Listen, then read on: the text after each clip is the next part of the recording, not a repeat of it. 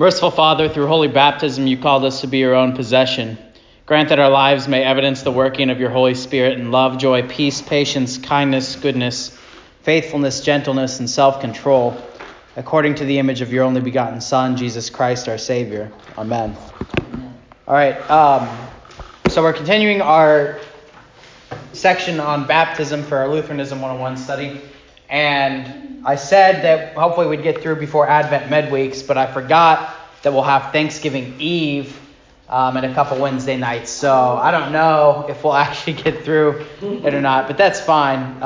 There's really no reason to rush. Also last week I had mentioned that there is a prayer for celebrating baptismal anniversaries, which is something we talked about last week in the hymnal, and I found it while I was reading that prayer I just read. Or prayed. It's on page 310 in the Lutheran service book. So if you have a hymnal at home and you want to pray the prayer for baptismal anniversary on a baptismal anniversary, it's on page 310. Okay, so just as a way of quick review, last week we kind of defined what is baptism, which is our starting point for talking about anything about baptism. We didn't even talk about the power of baptism, what baptism does, or anything like that, just what is baptism. And we looked at the catechism definition, which led us to Matthew 28, which is the Word of God, not just plain water, but the Word of God in and with the water. That is the baptism. And Matthew 28 says what, by God's command, that we are to baptize in the name of the Father, Son, and Holy Spirit. Baptize in the name of the Father, Son, and Holy Spirit. Baptize, what does baptize mean? What's the verb mean? Wash with water. To wash with water, right?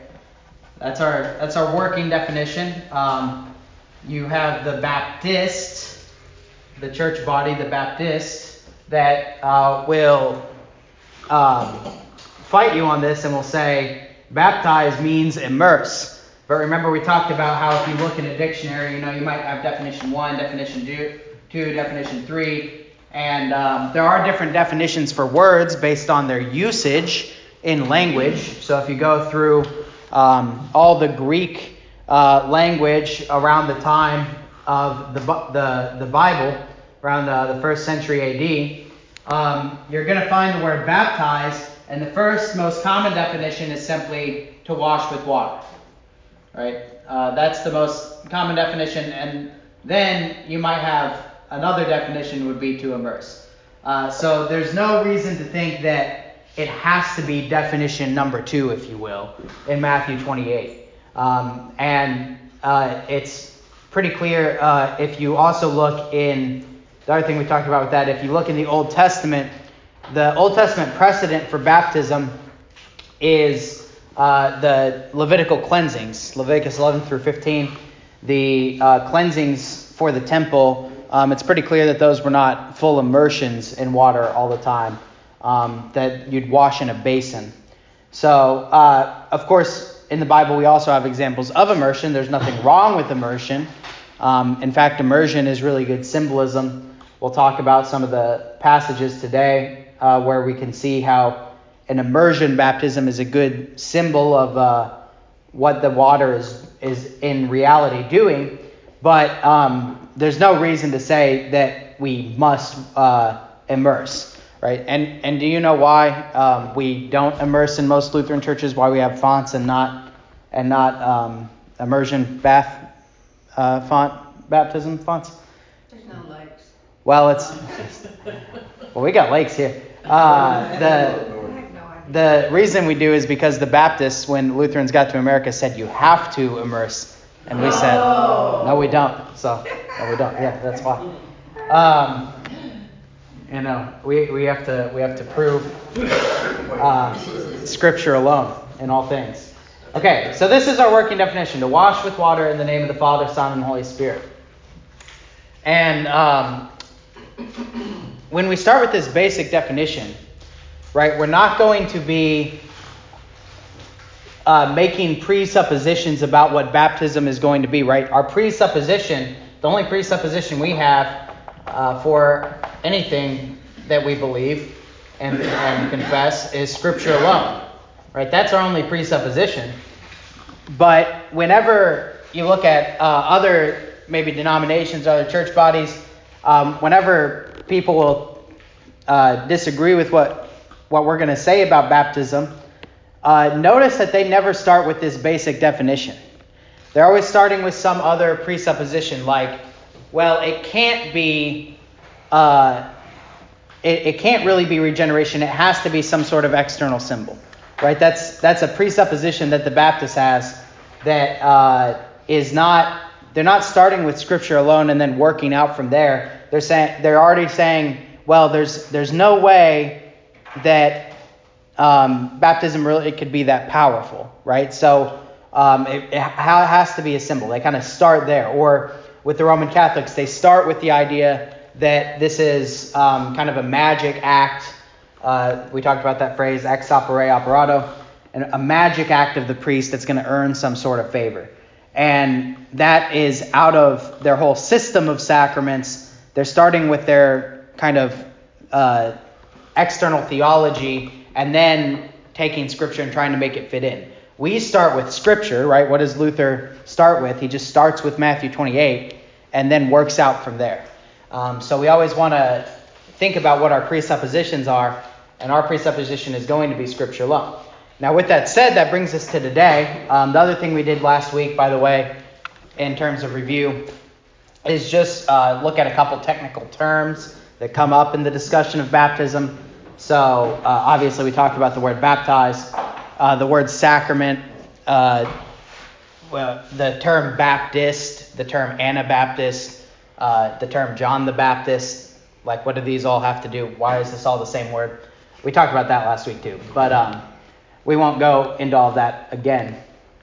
What I want to do this week is look at baptism in the Bible. So I told you last week that I heard a pastor say one time that infant baptism was really simple. All you had to do is line up all the Bible verses about baptism in the Bible and line up all the verses about infants in the Bible, and then it would be clear that we should baptize babies. And I said to myself, yeah, I think that's probably true. Has anyone done that? We should do that. I should do that. And so that's what I'm doing. I lined up all the main verses. There's a lot of verses in the Bible about baptism.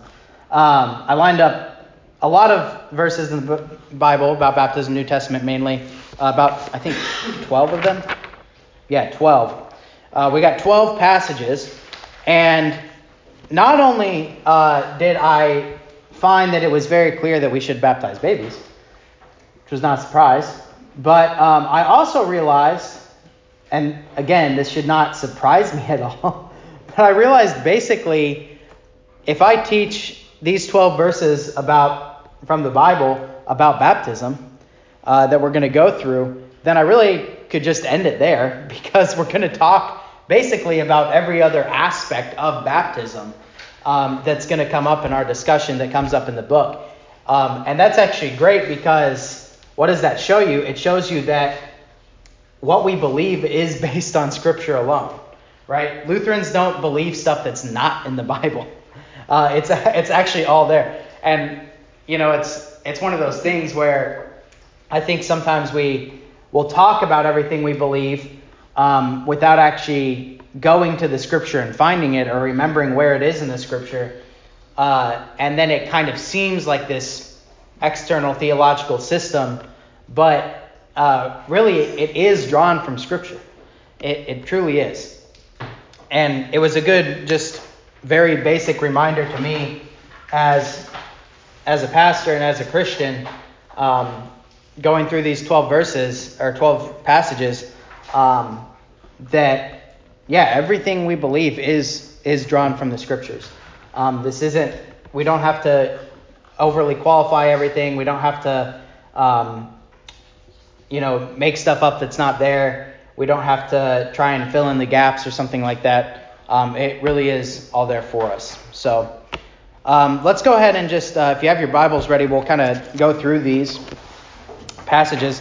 The first First one we'll look at is Matthew 28, 16 and following, to the end of Matthew 28 there.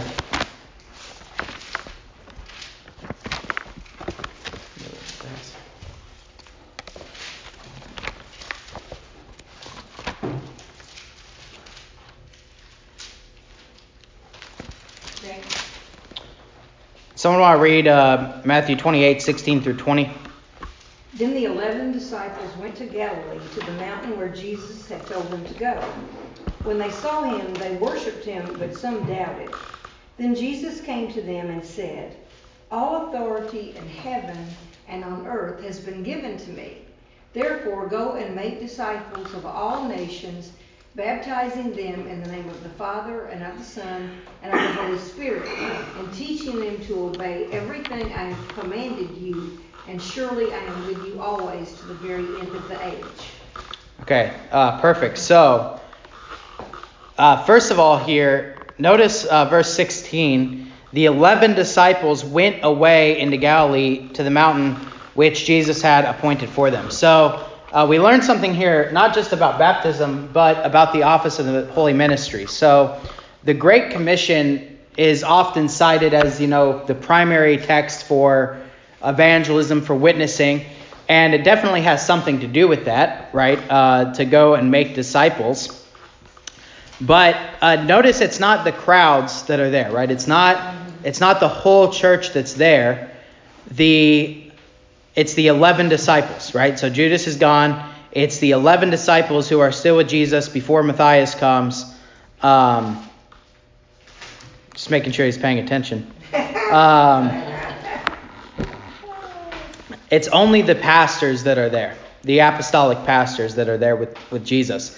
And the command, the command is specifically given to the pastors. Go, therefore, and make disciples of all nations, baptizing them in the name of Father, Son, and Holy Spirit, and teaching them. So, the word, I've said this before, but the word teaching in the Greek and the word for proclaim or preach, these words are not really separate from each other. These things always go together. And oftentimes, it seems throughout the New Testament that there's not a distinction between preaching and teaching. And that bears itself out in the history of the church too, that I know I've said this before, that when Lutherans came to America, this kind of thing, Sunday school class or Bible study class outside of a divine service, outside of a worship service, was not really known. That was never done really in the history of the church up until the 19th and 20th centuries. That's more of a Methodist invention. To Sunday school, like kids' Sunday school, was invented by the Methodists in 20th century America as like an evangelism tactic. So there's nothing wrong with it, but what I would say is just to always keep in mind when you hear the word preach or teach, what that's talking about is what the pastor's job is to do to the congregation, and normally in the context of a sermon, but we can do it here as well. And I basically consider what I'm doing right now a sermon. It's just a more casual sermon, right? But this is the job that pastors are given for the New Testament church, is to teach and preach. But notice this is where we also get, to bring it back to what we're talking about, our command to baptize. And so who are the people that should be doing the baptisms?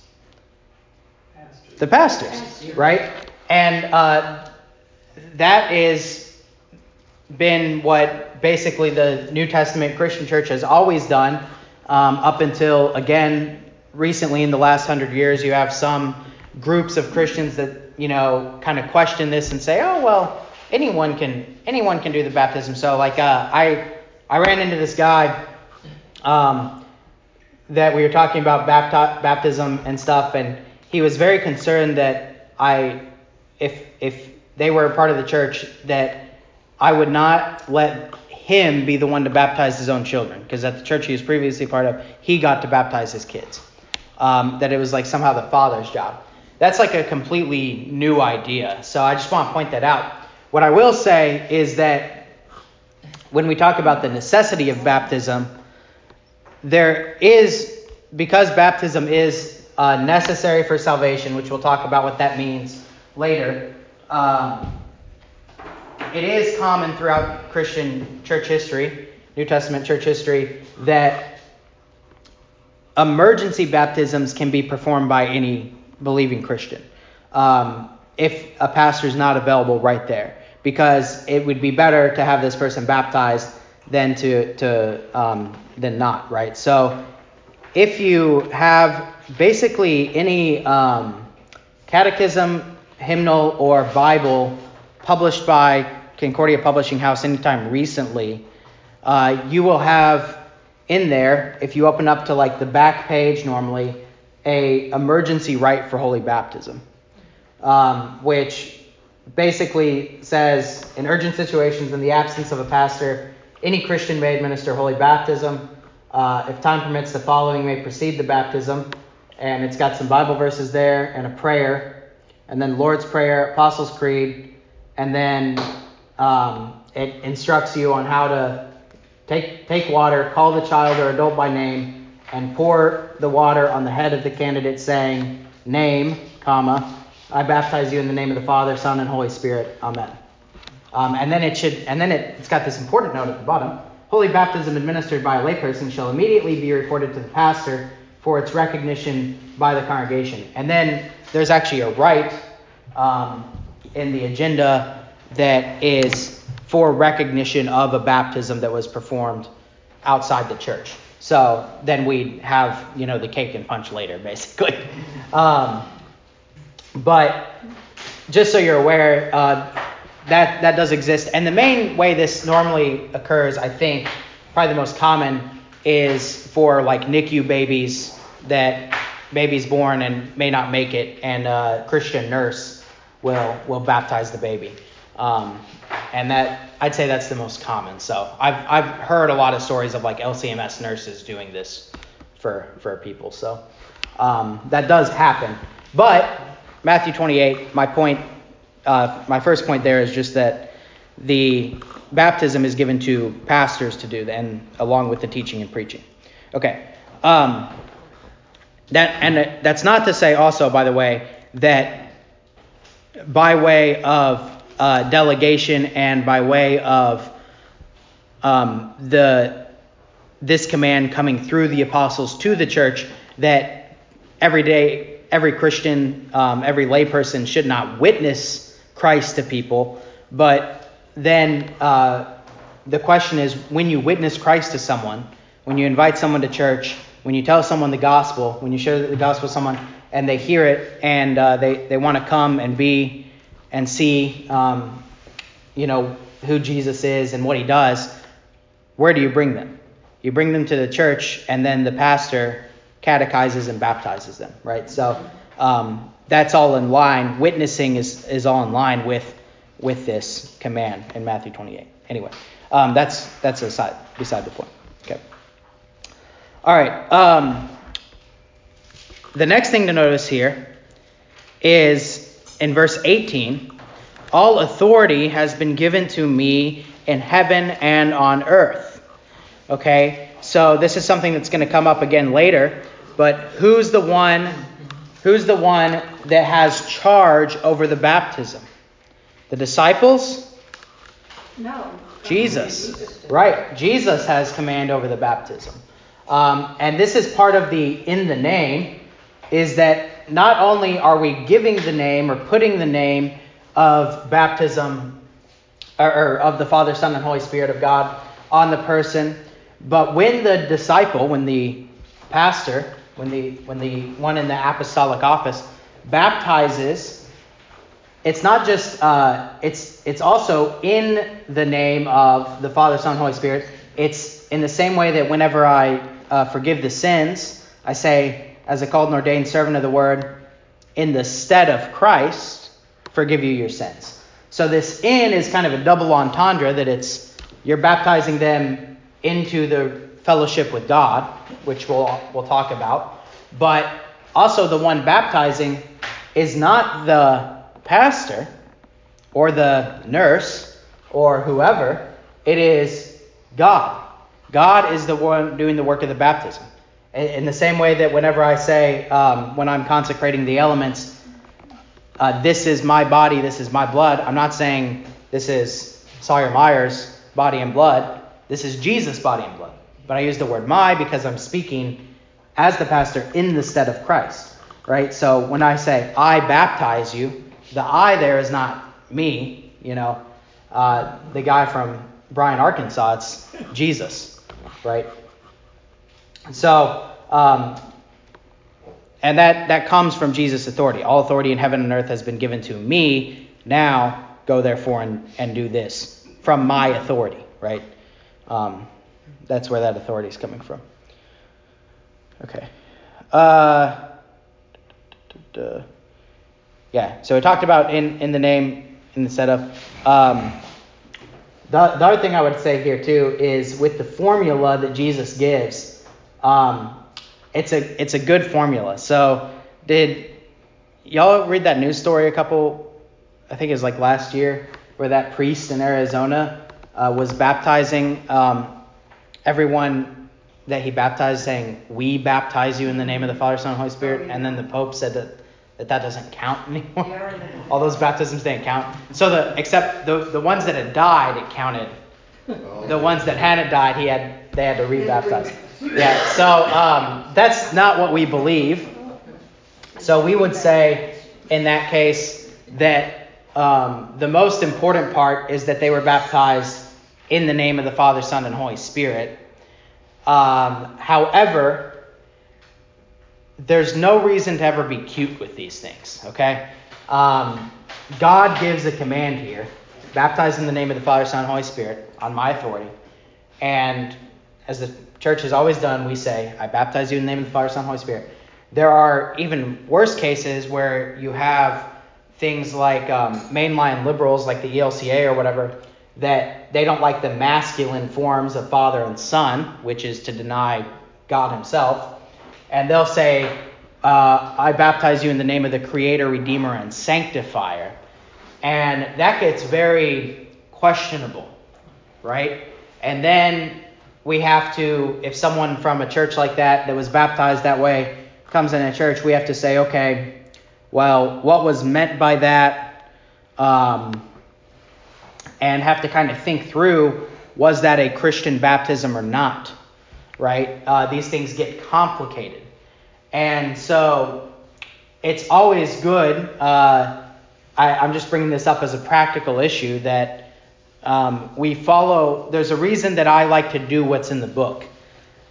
Because I've studied a lot of the liturgy, and I've studied, and you know that whenever we have our services, there's always the little scripture references nearby that show where everything comes from in our service, how it comes from the scriptures, and how it's not denying what's in the scriptures.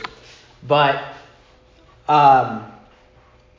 when we do things liturgically, when we act in the divine service, the reason I want to do what's in the book and not make up my own stuff is because I just don't think I'm that smart, right? I think the history of the church is a lot smarter than me, and I don't want to get creative and mess up something that God commanded, right? And so this is kind of a practical issue that people, modern people, thought that they can get really creative with the way that we do baptisms. And it's just, what does it do ultimately? It's going to cause doubt, right? It's going to cause doubt for the baptized. It's going to cause doubt for the pastor. It's going to cause doubt for apparently the Pope or whatever in Arizona. But let's just not cause doubt, right? So during COVID, there were people trying to baptize with water guns. Like, just don't be dumb, okay? Like, let's just stop this nonsense and just do what's in the book, okay? That's my plea for any priest in Arizona watching this podcast. Just do what's in the book. Okay. The final thing to say about Matthew 28 and baptism is that notice the connection of baptizing I've already let 2 markers dry out tonight, guys. Baptizing and teaching. That these 2 things go together to make disciples. And this happens in a couple different ways. For infants and young children who are baptized into the faith as infants or young children, the teaching follows, right? It would be a travesty, in my opinion, to baptize a child and then for those children to stop coming to church and to stop learning, right? For adults, we say, and we'll talk about this later on in more depth, we say because your mind's already developed to understand these things on a more cognitive level, we'll do the teaching first and then we'll baptize so you can fully understand what you're experiencing when you're baptized.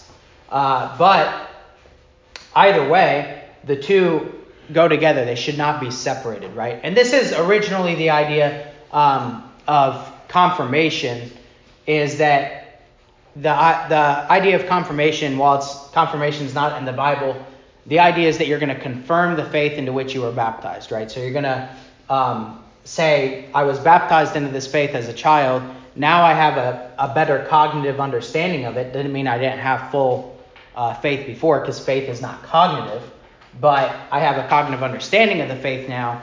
And so I'm saying I'm still believing that, right? After I've been catechized, after I've been taught into it.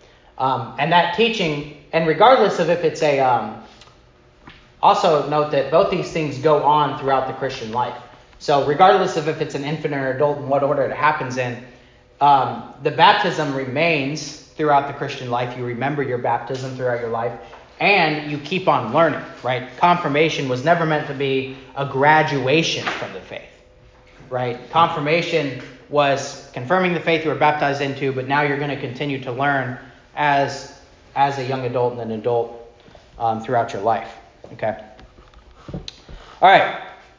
That's one passage down, 11 more to go. We only got 25 minutes. Let's go. All right. Matthew 3, starting at verse 11. Dang it. I baptize you with water for repentance, but after me will come one who is more powerful than I, whose sandals I am not fit to carry. He will baptize you with the Holy Spirit and with fire. His winnowing fork is his hand, and he will clear his threshing floor, gathering his wheat into the barn and burning up the chaff with unquenchable fire. All right, yeah, that's good. Okay, so we're backing up into the beginning of Matthew, so we just did the end of Matthew, and this is where John the Baptist is baptizing. And he distinguishes between his baptism and Jesus' baptism. He says, I indeed baptize you with water for repentance. So he has a baptism of repentance. But he who is coming after me is mightier than I, whose sandals I am not worthy to carry. That would be Jesus. He will baptize you with the Holy Spirit and fire. Okay, so we'll talk about what that means in just a second. But notice there's a progression of baptism. So first of all, if we go back to the Old Testament, like I said earlier, if you look at Leviticus 11 through 15, you get these cleansing rites where they're called to wash whenever they become unclean before they come back into the camp. And if you look at John 3, for instance, John 2. If you look at John 2, the wedding at Cana, you have the ritual washing jars there, which is what the water is in that's going to be turned to wine. Those are the kind of jars that would be used for this cleansing. And that's the original wash, right? To wash with water, that's where the washing with water comes from. So this is kind of a little bit of like intertestamental knowledge, but it does, if you don't think about this, it seems kind of weird that John the Baptist just shows up and starts thinking I should put water on people as a religious ritual, right? Well, where does that come from in Old Testament Christianity, it comes from Leviticus, right? It comes from the books of Moses. They were doing washings. But what were those washings for? Those were for clean and unclean. That was for the ritual law. Now, that ritual law is being fulfilled in the New Testament. And so we have John the Baptizer, John the Baptist. And this is a washing of repentance. Okay, so this is repentance is to have contrition for your sins, right? So he's calling that people would repent of their sins. They would feel sorry for their sins and turn away from them, have a new heart. And he's calling for this, and people are coming down and they're being repenting of their sins and being baptized. That is not a full Christian baptism yet, though, because Christ has not come with the Holy Spirit and fire yet. So he says Christ is going to come with the Holy Spirit and with fire. Okay, what does Holy Spirit and fire make you think about? Baptism. Good. Acts 2. What's in Acts 2? Pentecost. Right? The Holy Spirit comes down in tongues of fire. And what happens after Peter preaches the repentance, but then also the forgiveness of sins at Pentecost? What do the people say? They say, what should we do? What does Peter tell them to do? Repent and be baptized, every one of you, for the forgiveness of your sins. Okay? So Holy Spirit and fire is code for Pentecost baptism, which is code for water baptism, of course, because the word baptize, baptism includes water, right? Mm-hmm. So when he says to baptize, to wash with water with the Holy Spirit and fire, he's talking about this Pentecost baptism, which is, forgiveness doesn't really go here, that's still John the Baptist, but Christ's Pentecost baptism, forgiveness baptism, okay? So it's a baptism of repentance and forgiveness, right? Repent and be baptized, every one of you, for the forgiveness of your sins. This promise is for you and your children. Okay. So actually, that was my next passage. Well, let's do a couple more things in Matthew 3, but that's our next passage, so keep that Acts 2 in mind. Okay, and then if we'll keep reading in Matthew 3 before we turn from that page. So after verse 12, I'll just keep reading here, verse 13. Then Jesus came from Galilee to John at the Jordan to be baptized by him. And John tried to prevent him, saying, I need to be baptized by you, and are you coming to me? But Jesus answered and said to him, Permit it to be so now, for thus it is fitting to fulfill all righteousness. Then he allowed him. When he had been baptized, Jesus came up immediately from the water, and behold, the heavens were opened to him, and he saw the Spirit of God descending like a dove, alighting upon him. And suddenly a voice came down from heaven, saying, This is my beloved Son, with whom I am well pleased. Okay, so Jesus gets baptized now. John says this guy's coming, who's going to bring this Pentecost baptism. And then he comes, and he's baptized. And John has the same question that you probably have. Why is Jesus being baptized by John? Why would he do that? And the answer is that it is fitting to fulfill righteousness. Fitting to fulfill righteousness. Okay, so this is what we call this a couple things, but to fulfill righteousness, that for Jesus to fulfill righteousness, for Christ to fulfill righteousness, we can call this the Great Exchange. That's what Luther called it. Or if we want to be really fancy, we can call this the atonement. If we want to be really, really fancy, we can call it the substitutionary atonement. The substitutionary atonement. But the idea, no matter what you call this, is that when Jesus is born of man, when Jesus humbles himself, taking on the form of a servant, takes on himself humanity, is both incarnate. He is two natures, one person, God and man. When he does that so that he can fulfill God's law perfectly throughout his whole life and die on the cross and take God's wrath for our sin and give us all of his perfect righteousness. Right? So we give Christ our sin. He dies with it on the cross. He gives us his fulfilled righteousness. So that when God looks down on us to judge us, his wrath against us has been carried out against his Son, and he judges us on account of Jesus' perfection, on account of Jesus' righteousness, right? So we get to switch places. It's substitutionary. It's an exchange. And so, when we think about baptism, what's going on in Jesus' baptism? He is fulfilling righteousness. It is God's will that his children would be baptized. And so Jesus is baptized. But notice something amazing going on in this baptism. You can think about what Luther said in the flood prayer that we read last week, that through his baptism in the Jordan, Jesus sanctified all waters to be a lavish washing away of sin. That Jesus is turning this baptism of repentance, these ritual washings, he's now turning this into the fulfilling righteousness, the great exchange, an atonement baptism. This is the act, if you will, that sanctifies the waters.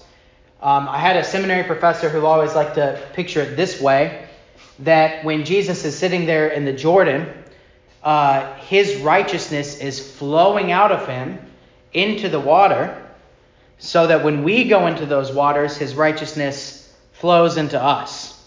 And our sins flow out of us into those waters, and they flow onto Jesus, and he takes them to the cross.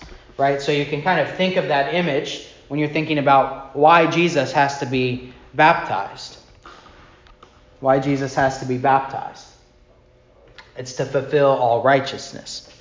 Okay? And then on top of that, back to Matthew 28, baptism in the name of the Father, Son, and Holy Spirit. This is one of the proof texts for the Trinity, that this is how God reveals himself. What do we have here? We have the Son in the waters. We have the Spirit coming over the waters in the form of a dove. That should remind you of Genesis 1. The Spirit was hovering over the face of the waters. And we have the voice of the Father from heaven coming down. This is my Son with whom I am well pleased. So you have the Father, Son, and Holy Spirit all manifest there at Jesus' baptism. It tells you this is kind of an important thing. And then it makes sense then that our baptism is done with the Trinity all there, right? That you have that connection of the Trinity there in Jesus' baptism and in our baptism. Is that the first time you see that, or does it happen when Jesus was born? That is the first time that you see it with that clarity. Okay. Right?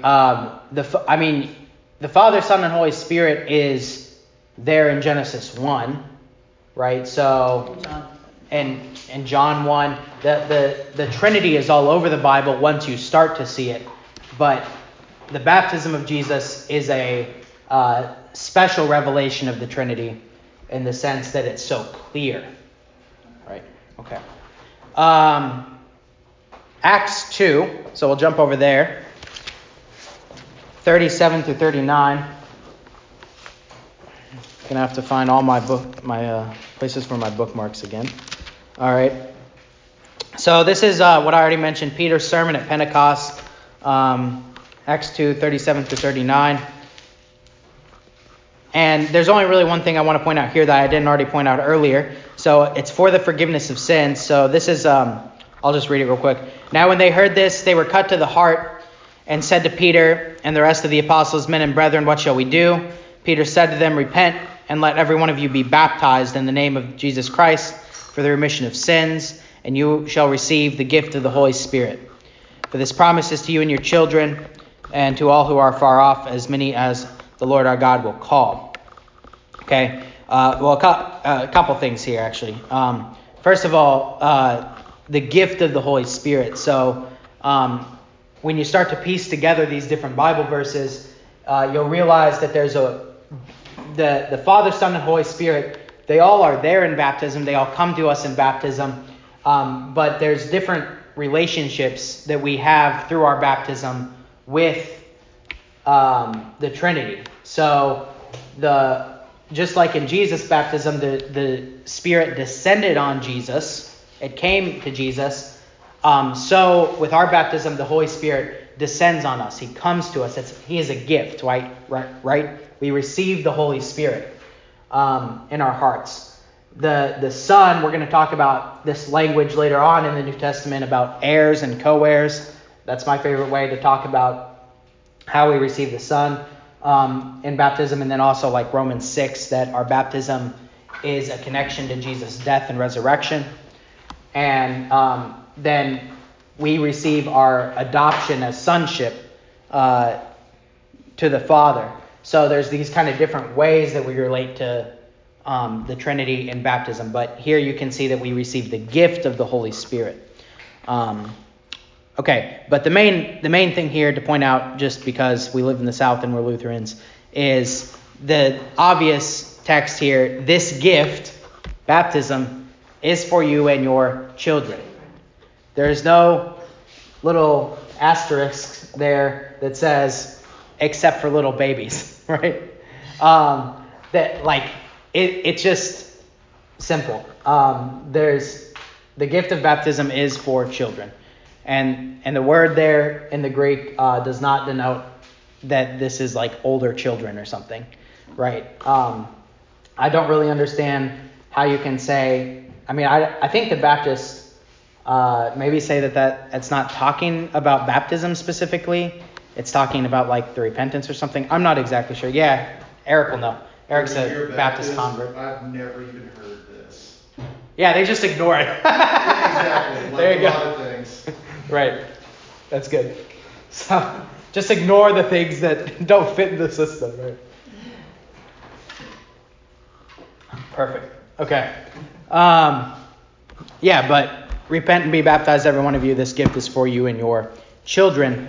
And to all, as many as are far off, right? He keeps emphasizing this. This is something I should have said in Matthew 28 too.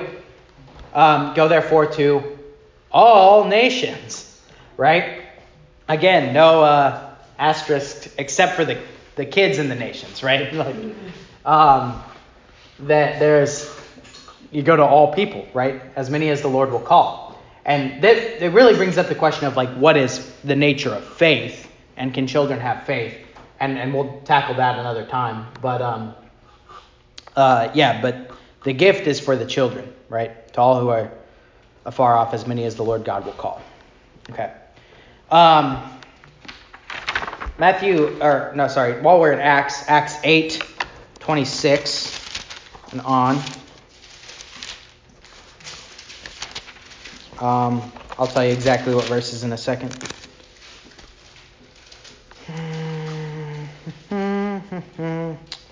I'm going to actually summarize some of this just so we can keep moving. So, an angel speaks to Philip and says, go down the road from Jerusalem to Gaza. And there's a man, an Ethiopian, who he finds there, and they end up riding in this chariot together. And by the Spirit's command to Philip. And Philip he hears him reading, the Ethiopian reading the prophet Isaiah, and he says, do you understand what you're reading? And the Ethiopian, without knowing it, quotes Romans 10, and he says, how can I hear unless someone guides me? And Philip then starts to explain to him the scriptures, and the scriptures from Isaiah 53 there, I believe. Someone can fact check me on that. He's like a lamb, like a sheep led to the slaughter, like a lamb before its shears is silent. Right, we read that on Good Friday. The eunuch answers Philip and says, what does this mean? And Philip explains to him the gospel, right? And then as that happens, now we're in verse 36. So this is the baptism part. Now as they went down the road, they came to some water, and the eunuch said, "See here, this is water. What hinders me from being baptized?" Then Philip said, "If you believe with all your heart, you may." And he answered and said, "I believe that Jesus Christ is the Son of God." So he commanded the chariot to stand still, and both Philip and the eunuch went down to the water, and he baptized him. Now when they came up out of the water, the Spirit of the Lord caught Philip away, and the eunuch saw him no more, and he went on rejoicing. All right, so the main thing I just want to point out here is the urgency of baptism. So when the eunuch comes to faith, he wants to be baptized, and that's a good thing. And this is, for I guess one caveat is that this is a special revelation in Scripture, right? That this story would happen, and that it would be recorded for us to learn from. Not every baptism has to happen exactly this way, right? This is descriptive, not prescriptive passage. So I don't just, whenever I have an adult convert who hasn't been baptized, I don't think this passage would be right for me to say, "Oh, well, let me just read you Isaiah 53 and then we'll go do the baptism right away," or something like that. But the point here is that there is an urgency in baptism. Because as we'll see in some later passages, baptism is regenerative. Baptism does save, right? Regeneration is a word we talked about last week. And because baptism is important, because baptism saves, we do want people to be baptized whenever they are able. Whenever they understand and whenever they have faith, we want them to be baptized. Understanding with the adults, and then but especially when they have faith. The other thing to point out here is that the Baptists will bring this passage up because they'll say, "Well, look, it's a believer's baptism. If you believe with all your heart, you may. I believe that Jesus Christ is the Son of God, and so he was baptized." One thing to note whenever the Baptists bring up believer's baptism is that we also believe in believer's baptism. We have no problem saying that faith is required as part of baptism. We just believe that babies can believe, right? That's the thing. That just like a little infant can. What is faith, right? Faith is trust. Just like an infant can trust in his mother to care for him, so can he trust in his heavenly Father to care for him. He doesn't have to question that. So we do believe in believer's baptism. That's fine. We just believe in infant faith, which is a good thing, right? Because Jesus said, "Let the little children come to me, for to such is the kingdom of God." And by the way, when Jesus says that, I don't even have that passage on here, but that word, "let the little children," that word in Greek is infants, right? "Let the little infants come to me, for such is the kingdom of God." We read that. That's one thing. Remember last week I talked about Luther's baptismal rites? Luther included that passage in the baptismal rite, I think, for that reason. What is that, Mark 8? All right. All right. Let's do one more, and that gets us through 5 of 12. So, we're just plugging along here. We are. Romans 6, 1 through 11. Romans 6, 1 through 11.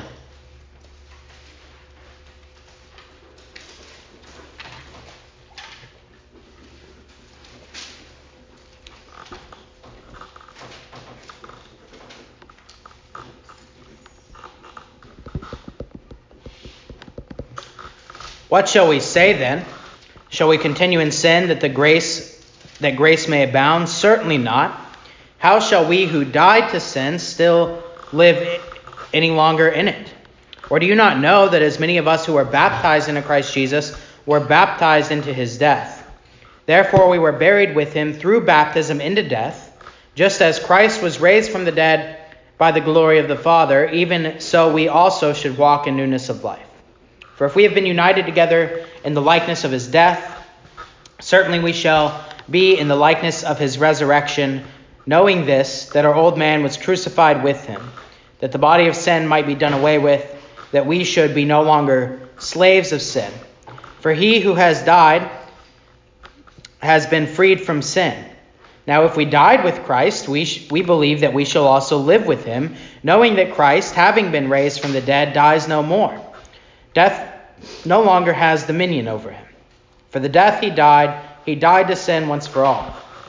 But the life he lives to God. Likewise, you also reckon yourselves dead indeed to sin, but alive to God in Christ Jesus our Lord. Okay, so this is a great baptismal passage.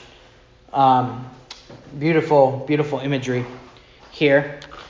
The first thing to note is just that first verse. Note it. Where's Paul starting at with Romans 6? So in Romans 5, he tells all about the glories of the gospel by grace alone. And he doesn't want people to get confused, thinking that just you have all this grace, now you can go live however you want. That's that fancy word we've talked about a couple times before, antinomianism. He doesn't want people to be antinomians. So he says, what shall we say then? Shall we continue in sin that grace may abound? Right? Should we try and sin more so that we can have more grace? No, that doesn't make any sense. What is the freedom that you have for? Freedom to sin more? No, freedom to love more. Okay? Where does this freedom come from? And how do we know that it's freedom to love, not freedom to sin? This has to do with our baptism into Christ. Okay? And what's his kind of argument here? His argument is that in your baptism, this is verse 2, you died to sin. Okay? So baptism, this is getting a little bit into now the power of baptism and what baptism does. Baptism, it washes with water. What does it wash away? It washes away sin, right? And what dies in those drowning waters? The sin, right? The devil. You drown the old Adam, Luther says in the Catechism. That original sin that's lurking in you, you drown it in the baptismal waters. Okay? You're dead to sin. And you come up out of those waters alive in Christ Jesus. Okay? So Paul's saying here, you died to sin in your baptism. How does that work? Well, baptism is God's sacrament, God's command to connect us to what? The cross and the tomb. Our baptism connects us, it's a death and resurrection, to Jesus' death and resurrection. You died with Christ. And because you went down into the waters, because you died with Christ, you're also going to be raised again, right? He died on the cross, but did he stay on the cross? No, he was raised again. And so, if you died with Christ, drowned the old Adam in your baptism, then when you came up out of those waters, you certainly were raised again with him. And on the last day, you who are baptized will certainly experience that resurrection again with him. Okay? So this is an important argument. First of all, this Paul and also in Peter, but in the rest of the Pauline epistles we're going to look at, this idea is going to be implicit there, that baptism is a connection to the passion of Christ. But this is an important argument because this really does affect the way we live, right? Paul is saying here that you've already died, right? I had a pastor put it to me this way once. I think I probably shared this before, but if you were a soldier in an army and the army was at war and they found out that you were invincible, right? You could get shot and it just went right through you and you healed back up right away, right? You couldn't die. You were invincible. Where would they put you? Front lines, right? Front lines. That is every Christian, right? Every true Christian baptized in the name of the Father, Son, and Holy Spirit, we're invincible, right? we've already died. If you've already died, you can't die again. You've already died to sin. If you die, what's going to happen? You're going to live, right? You're going to live again. You're going to live in eternity with your Father. And so, now in this life, we fight for what is good and right? In this life, we have freedom. We died to sin. We're not a slave to sin anymore. We've already died to it, right? Now we have a different life.